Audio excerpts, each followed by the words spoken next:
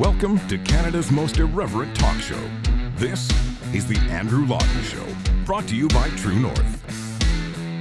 Hello and welcome to you all. No, I wasn't like playing Angry Birds over there. I was checking Trudeau's flight. I was trying to see if I could find where he is right now, because you may recall Justin Trudeau is grounded in India because there was some mechanical issue on the plane, and somehow, despite being in the country that has more tech support than anywhere else in the world, they couldn't fix it. So they had to delay their return to Canada for basically 2 days. They only left this morning. Now, that is Tuesday morning India time. They're flying, I believe, to my own city right now of London, Ontario, where the plane will touch down and Justin Trudeau will address the Liberal caucus tomorrow. Now, here's the thing that's interesting, and you can tell that Trudeau really doesn't like the Indian government right now. India offered a plane. This was a story my producer Sean found from India, where the Indian government had said to Trudeau, "We will give you a plane." That's how eager they were to get the government of Canada out of India. They're just give him Modi's plane, just fly him out of there. Maybe you just open the door over the Atlantic and just shove him. I think it's you go east to west, right? They wouldn't go over the Pacific anyway. I've never flown to Delhi. I think they go Atlantic. But that is basically what's happening. The India government, I mean, yes, they're a charitable, hospitable people, but I don't think they were being charitable and hospitable. I just think they didn't want Justin Trudeau and, the Canadian delegation holed up in some New Delhi hotel for an extra couple of days. But all of that is to say, Justin Trudeau will be returning to Canada any minute now, and he will be addressing the Liberal caucus retreat, which is in my city. Now, here's the thing. I have applied for accreditation to cover the Liberal caucus retreat. Now, whether or not I really want to spend days in my hometown hobnobbing with Liberal members of Parliament is a different discussion entirely. But I do think it would be good to have the opportunity to chat with a bunch of the ministers in particular who are part of the Liberal caucus, especially after covering the Conservative convention in Quebec City. I have asked the Liberal Party for accreditation, and they said, no, you got to talk to the PMO. So I said, okay. I've emailed the PMO probably about 4 times. I've emailed Justin Trudeau's senior press secretary. I don't think she was stranded on the tarmac in India. I think she is in Canada. And no one has responded. So actually, right after I get off air today, I'm just going to go down there. I heard from another journalist that had gone to the caucus retreat today, which is when it officially starts. They said you can get accreditation on site. Now, I may change my shirt. I realize I'm wearing I look like a Liberal campaign aide in this shirt. It's like a shiny blue golf shirt. So I don't want it to look like I'm trying too hard to fit in. So I'll put on something else. Maybe I'll wear orange. The NDP have to be pretty popular to the Liberals right now. But I'll head on down there and see if we can get accredited on site. And this is, I think, particularly interesting because the Liberals were very indignant when the Conservatives, wrongly, I would say, denied accreditation to several people to cover the Conservative convention. Tasha Keridan, a columnist with the National Post, was denied. Nora Laredo, I don't know her name. Laura Stalin, I don't know.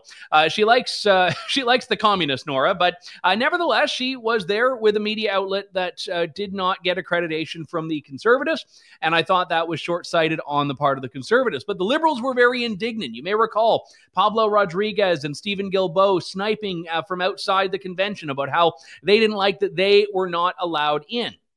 And this is where we have to look very, very carefully at whether there are just different rules in the Liberals' eyes for themselves than there are for others. And I think they pretty much are looking that way. But to go back to India for a moment, Justin Trudeau's being stranded in India is really just the feather in the cap on an already embarrassing, blundery trip. Now, you may have seen some of the headlines here. Justin Trudeau pulled away. I don't like the analysis of handshakes, but he pulled away apparently from Modi when they were doing the big greeting arriving for the G20 summit, and made for a little awkward encounter. Do you remember when all the media was going over and over and over about analyzing Justin Trudeau's handshake with Donald Trump and he did, he grabbed the shoulder and he stood firm and he held his own, and now it's with Modi. He's pulled away from the handshake. Well, Modi apparently didn't like this too much, nor did he like the positions that Justin Trudeau took in support, or at least in sympathy, to Khalistan separatists, which are a very real issue in India, as is in general some of the extremism you see from that. And more importantly, you also have memories of Justin Trudeau's last official visit to India, when he decided that instead of representing Canada as the head of government abroad, he would instead audition for some low-rent Bollywood film, complete with supplying his own costumes. You can take a look at some of the highlights. Oh, there we go. Yes, Justin Trudeau, namaste. He's actually, if you follow his eyes upwards, he's actually looking at the Conservative poll numbers, which are right now like miles and miles above him. So he's like looking up and praying desperately that he'll be able to reach those things. But maybe I should just switch to an audio show. We'll leave that up for the whole time.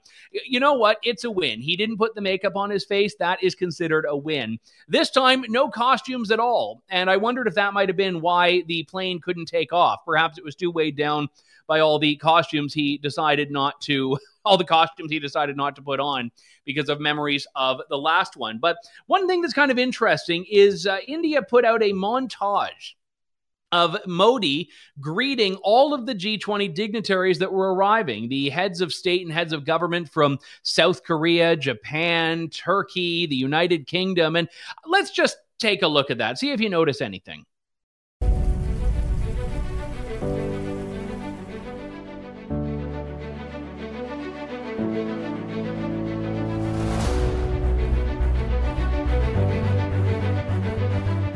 आज G20 के president के तौर पर भारत पूरी दुनिया का आह्वान करता है कि हम मिलकर सबसे पहले इस ग्लोबल ट्रस्ट डेफिसिट को एक विश्वास, एक भरोसे में बदलें।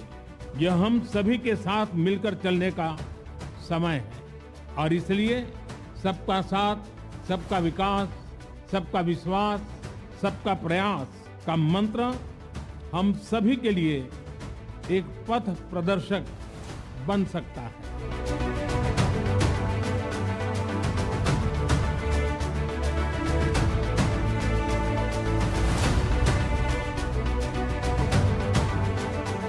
जब बरसों पुरानी चुनौतियां हमसे नए समाधान मांग रही है, 21वीं सदी का यह समय पूरी दुनिया को नई दिशा दिखाने वाला और नई दिशा देने वाला एक महत्वपूर्ण समय है।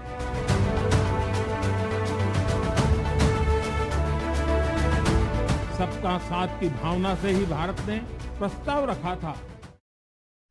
Now, I can't say I agree with everything he said there, mainly because I don't know anything he said, but I can tell you that even as the video went on for another 30 to 40 seconds, nowhere in the video did I see Justin Trudeau anywhere. Not even like in the background, not even like clearing the tables after the important folks had a meeting, nowhere. And he actually greeted, Modi did, the Prime Minister of India, every single G20 leader present at this summit in that video, except for two. One was Justin Trudeau and one was Emmanuel Macron. Now, he was hugging a guy that I couldn't identify later that maybe was Macron. I don't know, but I'll say, just in the interest of being conservative here, every G20 leader but two, Justin Trudeau and Emmanuel Macron, featured. He included, Erdogan from Turkey. He had the Crown Prince of Saudi Arabia. He had Rishi Sunak from the UK. He even had Joe Biden.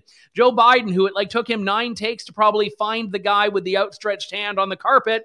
He put that one in there, but not Justin Trudeau. Now, is it just because he didn't like the caliber of the footage that Trudeau gave him when he pulled away from the handshake? Or is it because India wants to say to the world in a very subtle diplomatic way that it does not see a relationship with Justin Trudeau as being either healthy or even present in the first place? And of course, the comments that Justin Trudeau have made have not escaped the Indian media, who, Candace Malcolm, I recall the last time Trudeau was in India, was fielding requests 24/7 from Indian media outlets that just wanted Canadians on to, just make fun of Trudeau. In this particular case, let me show you one clip that we saw from one presenter in India. Obviously, Canada will always defend freedom of expression, freedom of conscience, freedom of peaceful protest. That's something that's extremely important to us. At the same time as we're always there to prevent violence, to push back against hatred. I think on the issue of the community, it's important to remember that the actions of the few do not represent the entire community or Canada. Okay, so I'm going to now shed the diplomatics, because when something manifestly insane takes place in your face, there's no reason to be polite about it. Justin Trudeau has just shown you the finger when it comes to Khalistan. This man has just come after imposing an emergency in his country to crack down on the freedom of expression and the right to peaceful protest, and has just talked about the freedom of expression and the rule of law and the right to protest. Okay? Now, the truth is, Mr. Trudeau, like any good Punjabi, I have family in Canada, and I promise you, the nonsense that you're talking is emanating from sheer hubris, a total disconnected view of the world where you think that we don't see what you're up to, we don't understand what you're up to, and you can continue behaving in a totally nonsensical fashion, talking nonsense. I will say that like purely from a design perspective, I get dizzy watching like the style of the graphics there. It's like everything and anything possible is on that screen. But if you listen to the words, giving the middle finger, manifestly insane, hypocrisy, these are hubris. These are the things that are being observed by at least one Indian commentator. That is on News X. But we know from history, this is not an unfamiliar position to a lot of the Indian media, and by extension, the people of India. So what exactly is going on here? Why is this relationship, which when Harper was prime minister, was quite a strong one between Canada and India, soured and cooled so much? I want to bring into the show here Professor Vivek Dehajia, who is a professor with Carleton University and joins me now. Professor, good to talk to you. Thanks for coming on today. Hi, Andrew. Great to be on the show. So let's just first off talk about whether this is something that we can squarely lay at Trudeau, because it seems like there has been a night and day difference between the Canada-India relationship when Harper was there versus when Trudeau was there. But has there been some context that's not related to this change in power that I'm missing? Well, I think that is the crucial difference. Canada-India relations really reached a high point when Stephen Harper and Mr. Modi were both in power in their respective countries. That was only about a year or so, I guess, of overlap. But for various reasons, and I've written about this, Harper and Modi had a real rapport. They had a real camaraderie. They're both sort of grassroots conservatives. They both had to sort of fight their way through the establishment to get to where they were. And Harper also courted Modi assiduously. Even when he was chief minister of Gujarat, he set up a trade office there. So he did everything to signal to India and to Modi that Canada took India seriously and wanted to partner with India in an important way.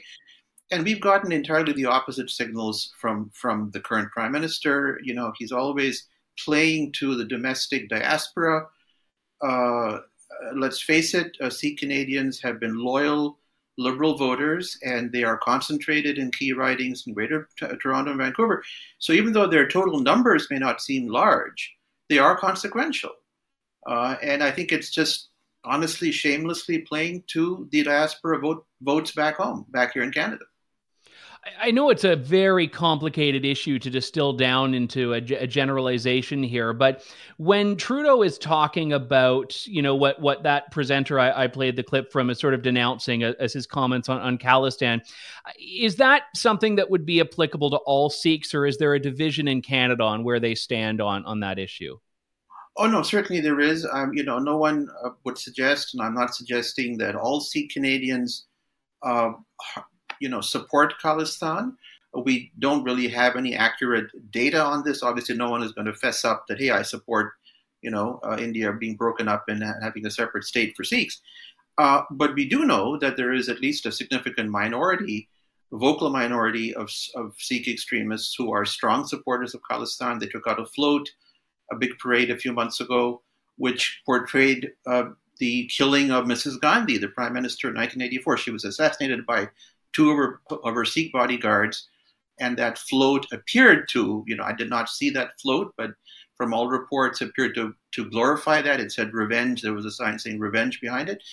And that, India did not take kindly to that. So, the summit really kind of summarized everything that's gone wrong, that Trudeau has prioritized domestic diaspora politics, and he's not taking the big picture view, Andrew. I mean, India, look at the fact that in the U.S., whatever, Trump and Biden are different in 99% of the ways that, they could be different.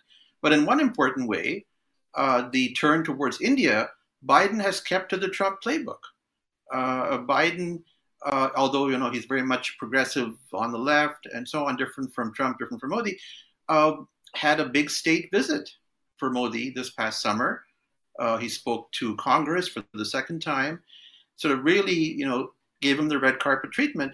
And, in return, Trudeau skipping the leaders' dinner was in very poor taste.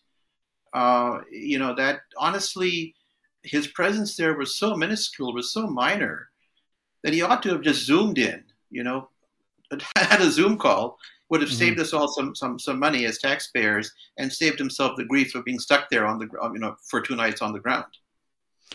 When he talks about, the right to freedom of protest, and again, that News X clip I found was quite interesting in bringing up the Freedom Convoy and just the, the way that, Indian people would look at Justin Trudeau's treatment of Canadian protesters in that. And I don't want to draw a false equivalence, but when he makes those comments, it is very much like he's meddling in India's domestic politics, is it not? Well, that's how it was seen, Andrew. In India, the External Affairs Ministry was very stern, saying, look, we don't comment on your internal politics in Canada. Please don't meddle with what they're doing. And, there is a certain irony, a certain hypocrisy, a double standard. So, for the context, there were protesters jamming up the highways leading to Delhi for almost a year, for months on end, protesting farm reforms, which were, would have been good for the economy. And the government in India did not crack down on them. And in fact, they finally caved into some of the farmers' demands. Now, these were mostly Sikh Punjabis. And so when, India gets this talking to from Trudeau, and then 2 years later, Trudeau cracks down hard using draconian emergency powers, never used, except by his father, except in wartime, on peaceful protests after 2 weeks or so, in the nation's capital. That contrast was very striking, and people didn't fail to see that difference, that he was kind of preaching, you've got to reach out to the protesters, talk to them, something that he didn't do himself. So that was very dissonant and very jarring for lots of people. I never want to, let one person speak for an entire country. I mean, whenever Canadian conservatives have seen, people in the Indian press comment on Trudeau, they all love the clips. And I mean, I don't know if that's an accurate representation of where Indian discourse is. For example, like someone in India could take a clip of my show and say, look at what Canadians are saying. But, I would, as much as I would love to speak for the country, I don't. But I'm curious in this case, how much those comments that we hear are speaking for a pretty broad sentiment. Well, I think they are. And what's really sad here also, Andrew, is that Trudeau actually had a very popular image in India when he came to power. He was young, he was charismatic, he seemed to really resonate with young people all over the world. He was in the news, he was sort of the new exciting kid on the block. And so people were willing to embrace him, as an interesting new Canadian leader, young and maybe bringing a fresh approach. But all of that really evaporated in 2018 with that disastrous visit. I saw the package that you started with, which was really more like a Bollywood trunk show than it was a state visit. Nothing was accomplished, and there was gaffe after gaffe. The last one that really put it off the rails was when a convicted Khalistani terrorist was invited to the official High Commissioner dinner, that private reception that Trudeau hosted, and was photographed with with Sophie and so on, and was all very, very embarrassing for Canada. And the Indians, did not take kindly to that. That someone like that got on the official guest list for the Prime Minister's private reception to close that week there. It was really, really very embarrassing, and people did not, fail to see that. What message that sent. Yeah, and I would also add, I mean, it's impossible to live up to the level of incompetence and blundering on that particular trip. I mean, this one has been a cakewalk compared to that, although, throwing in airplane malfunctions was, a nice little feather in the cap here. But the one interesting aspect of this, and you mentioned the diaspora earlier, Canada and India are linked more than a lot of other countries in terms of population. And for example, like I've talked to so many people that literally just live their lives between the two countries because they've got families there, people that are going to weddings back and forth. If you've ever gotten on a plane at Pearson next to the flight that's going from Toronto to Delhi, you'll notice just how many people there are there that are very linked between these two countries. And, the one thing I've gotten the sense of is that a lot of Indian Canadians keep very close ties to India because they have family there. Maybe they still have work commitments there. So these two countries should be getting along. And I'm wondering what it would take to salvage that. Because at this point, if there's not even a basic respect for the Canadian Prime Minister in India, which it sounds like is the case, is this relationship literally on ice until there's a new government in Canada or a new government in India? I'm afraid so. In fact, I don't think that really there's any way at this point. We've gone from a deep freeze to the Arctic tundra here.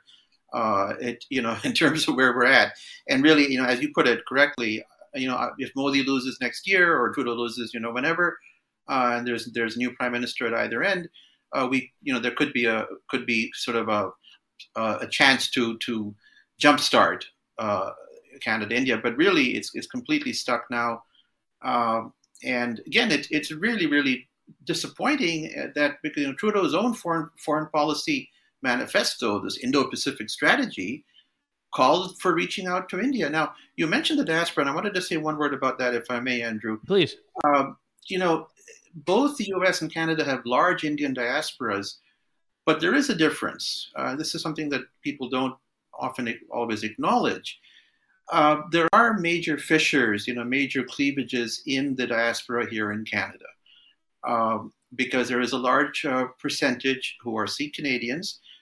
As I say, a small minority, but a small but vocal minority, still harbor hopes of Khalistan, this independent homeland for the Sikhs that led to a spate of terrorism in India in the 80s, the killing of the prime minister.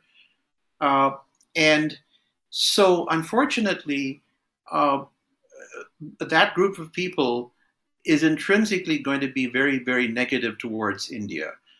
And I think that colors the diaspora relationship. I mean, they go back and forth, but I don't think that all of them, I'm not talking about all of them, but some of them don't like the Indian government for what they perceive as the crackdown on Sikhs in Punjab as they see it. Whereas the American diaspora, Indo-Americans, for the most part, are really gung-ho about what's going on back where, back where they came from. And so, for example, Biden or Trump or whoever doesn't have to play this game of, you're not going to say one thing to the Sikh diaspora back in Canada, say something else to Modi. Their hands are much freer. It's hard to explain this. They aren't sort of monolithic blocks, these diasporas. They're made up of lots of different groups of people with lots of different views. And somehow, for some reason, the diaspora in Canada has not really played the role that it could have or it should have to really lead to a tighter embrace with India. It's not happened.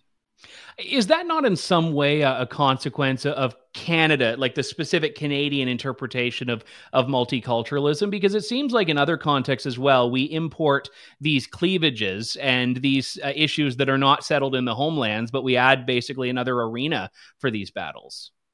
Oh, that's absolutely true. So Indo-Americans are first Americans, and then they came from India. So there's a basic unifying factor there. Now, of course, they have major cleavages politically, red versus blue, Trump versus Biden, and so on. But they're fundamentally all they all agree that we are Americans first. And in Canada, there seems to be this fracturing, given our multicultural model, which certainly has its strengths, but it has led to a fragmenting of a larger Canadian sense that people have. That, look, I'm a Canadian. First, I'm here and I care about what's going on where I was born, obviously, but let's not import those grievances from back home, because this is our home now. So let's focus on what we can do together here in Canada. Last question, Vivek. India had offered a plane that apparently the Canadian government never took them up on the offer on to help Trudeau get home. Do you think they were being hospitable, or do you think they wanted to get rid of him? I saw that news. I mean, maybe a bit of both. I mean, I can understand why Trudeau didn't accept the offer. I'm sure there would have been all kinds of bugs on board to record the conversations, so to know what he really thought of what happened in India. But, I guess it was sort of rubbing it in. A G7 country has a leader whose home he can't live in, official residence, unsafe to live in, and your plane doesn't take off. I mean, it's, really for Canada, this is such terrible PR, such terrible, people see this stuff that, this is what the Prime Minister of Canada, his plane doesn't take off. And he's sort of basically camping out, on the grounds of Rideau Hall. I remember the indignation when Pierre Poilievre, the Conservative leader, said Canada is broken, and Justin Trudeau gets up there and says, Canada is not broken, just like everything in Canada, apparently even that he needs and uses is. Professor Vivek Deheja of Carleton University, great to have you on the show at last. Thanks so much for coming on today. Thank you so much, Andrew. My pleasure. All right. Thank you for that, Vivek. We'll have to get you back on in the future. I know he's got to get off to a class, but we are very grateful to have him and his insights here. And, it's again, I can't say enough times when Justin Trudeau was elected, that very smug 2 words, Canada's back. That was what we were being told, that under Stephen Harper, we were the shame of the world, and under Justin Trudeau, Canada was back. And then 2 years later, he's like Bhangra dancing in India, Larry. I like how Vivek referred to it, the Bollywood trunk show, which is quite something, because, he wasn't doing it in a way that they were all saying, oh, wow, he wants to be just like us. Look how cool he is. They're like, what the heck is he doing? And, obviously politicians will wear various types of garb for reasons of respect. I mean, there are various ceremonies when they go to gurdwaras or temples where someone may cover their head or put on a particular type of clothing, but no one was asking him to do what he did. No one was, put that picture up again, Sean. No one was asking for this. So that is basically where we are now. That is, you have 2 more, Sean. All right, well, you've been holding back on me. Put them up. Oh, yeah, we got the whole family involved. That was, apparently, well, I'm not going to say anything on that, but that was the whole family, because, again, you can't just buy one outfit. You've got to outfit the whole clan on that. What else do we have? Oh, there we go as well. Yeah. So he brought enough for multiple wardrobes. That, I think, is the most important part here, because that was when we had learned not long after that the Liberal campaign had 2 planes instead of 1 plane. And we could only surmise that the second one was just the wardrobe plane. So anyway, we were at the Conservative Party of Canada convention in Quebec City over the weekend. We did a deep dive into all the things that happened there yesterday. And one of the great things was being able to sit down and talk to people that we normally have to have in a little Zoom box on the screen here, and seeing them in person. One of them was the former leader of the Conservatives, still a Conservative MP, and now the House leader for the Conservatives under Poilievre, Andrew Scheer. Joining me is a Conservative Member of Parliament and former Conservative leader, Andrew Scheer. Andrew, good to talk to you again. Thanks for doing this. Obviously, this is a pretty rocky few years for the Conservative Party, one could say. You go from successive election losses in 2015, 2019, 2021. You were the leader for one of those periods. The vibe here, though, is really different. It almost feels like an in-government vibe from the crowd here. Have you sensed this optimism before 2023? This is an incredible atmosphere right now, and we try not to get too hung up in the polls. They go up and down, but the thing that is just so encouraging is when you look at the number of people that have been coming out to Conservative events. Every delegate I've spoken to, every riding president says, when we do an event now, we're getting people who have never come out, not just to a Conservative Party event, but a political event in general. So Pierre's message of tackling the cost of living crisis that Justin Trudeau has caused by bringing inflation down, lowering interest rates, it's really speaking to the hurt that people are feeling, in addition to the core principles, the Conservative principles that he has stood up for, getting rid of the carbon tax, protecting individual freedom and free speech. So there's a lot of reasons why people are enthusiastic and optimistic.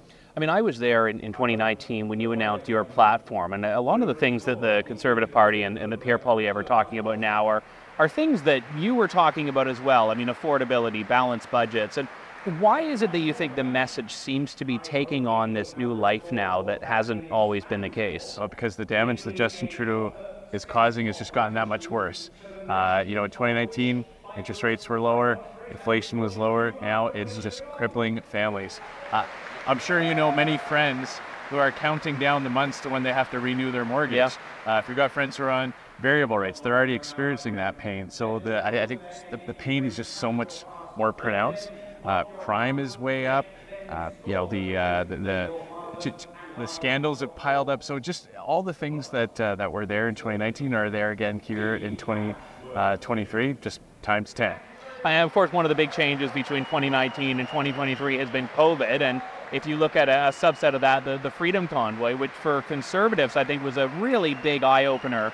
And I've seen shades of that at the convention. I mean, Anna Poilievre in her remarks talked about truckers, which I think got a pretty big standing ovation. We've had Pierre Poilievre talk about that. We've had also a resolution to amend the Constitution that was talking about freedom of association. And I'm wondering what you take of the fact that seems to have really embedded itself in the Conservative consciousness, that moment in Canada. Well, Pierre spoke to this a little bit too, where he talked about how past governments, whether they were Liberal or Conservative, would still stand up for fundamental freedoms. We might disagree on what government policy should do or how it should be implemented, but that those basic human rights that we as Canadians enjoy, they're under attack in a way that they never have been before. And what we saw when people came to Ottawa to stand up for their freedom, to protect their freedom of choice, there are people from all walks of life, from not just truckers, but there were a lot of small business owners. There are a lot of people who had been fired or lost their job because of a healthcare decision that they wanted to make for themselves. So, there's a lot of areas we can look at to say that Justin Trudeau is eroding our freedom. We've got the internet censorship bill, all kinds of things that he's doing to divide Canadians. But that was maybe a moment where it kind of hit a catalyst moment or had a breaking point, and people decided to stand up and do something about it.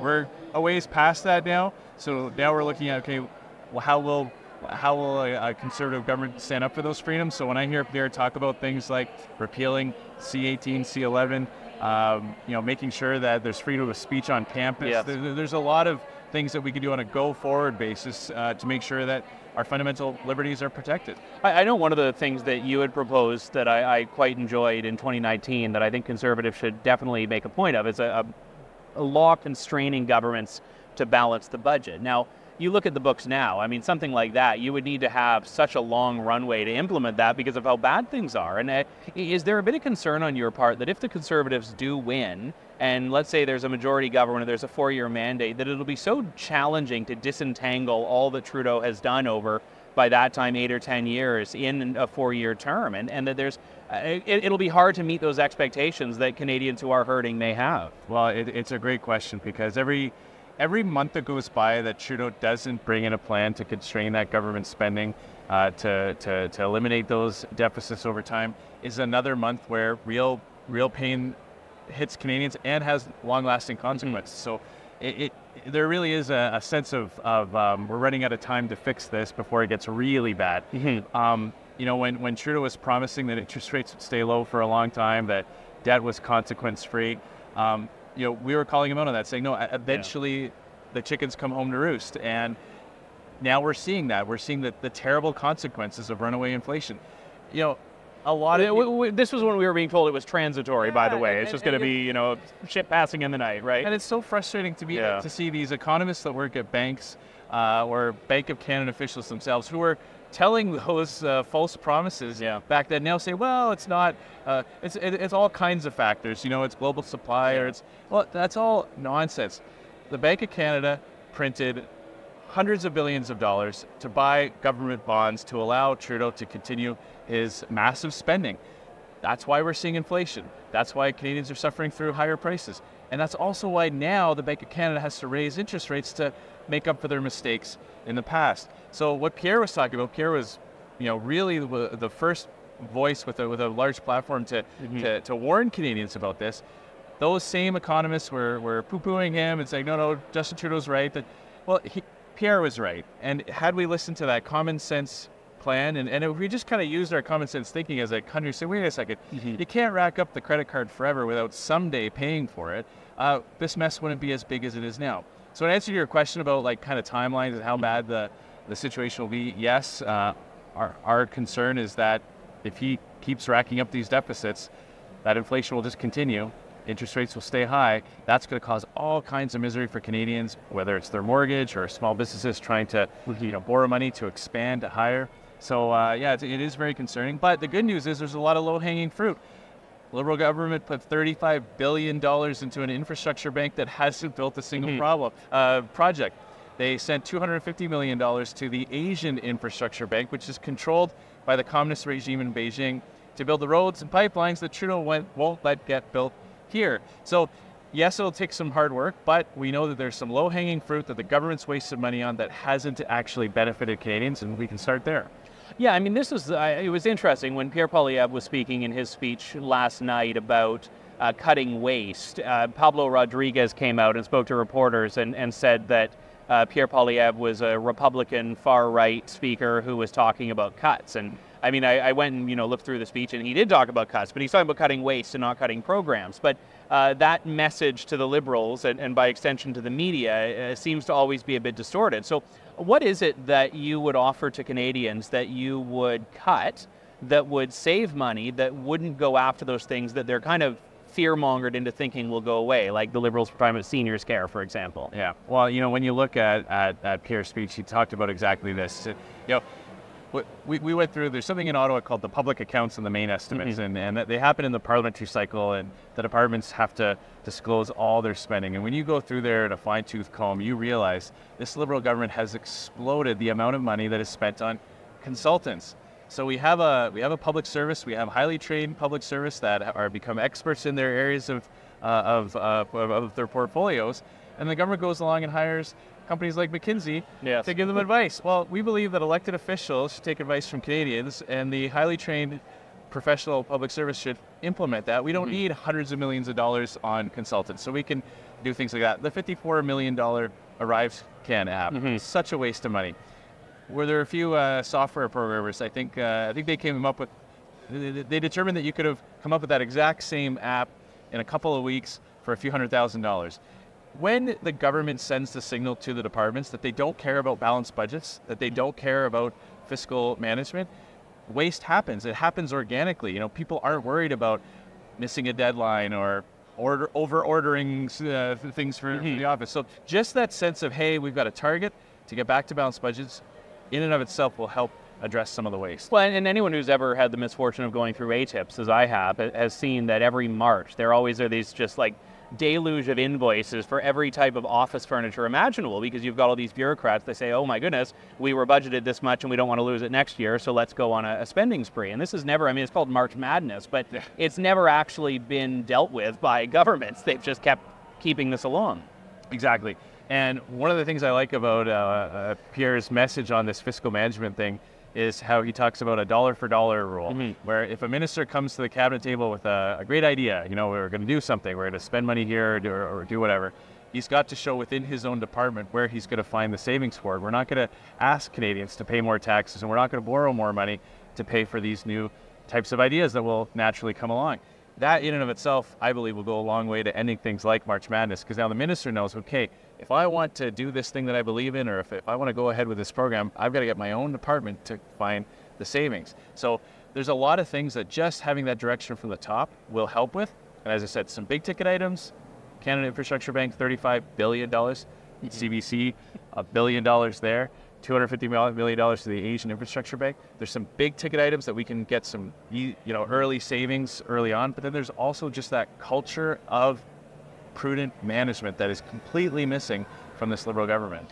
Since you bring up CBC, this is something that I think Conservative members is probably not the most relevant issue in terms of impact on lives, but it's probably one of the ones that fires people up the most. And we saw that during the leadership race, and even now I've seen defund the CBC t-shirts out. And this is an issue. I mean, $1 billion is not chump change. And when people look at that, that is actually a very real cost saving. Is your position that how much of that is actually getting cut? What percentage of that? Because I know Pierre Poilievre has talked about saving a little bit for French language programming, for example. Yeah, French language programming, some issues in northern locations where there's just a completely different set of circumstances. When you look at CBC News in and of itself, it's a lot of money.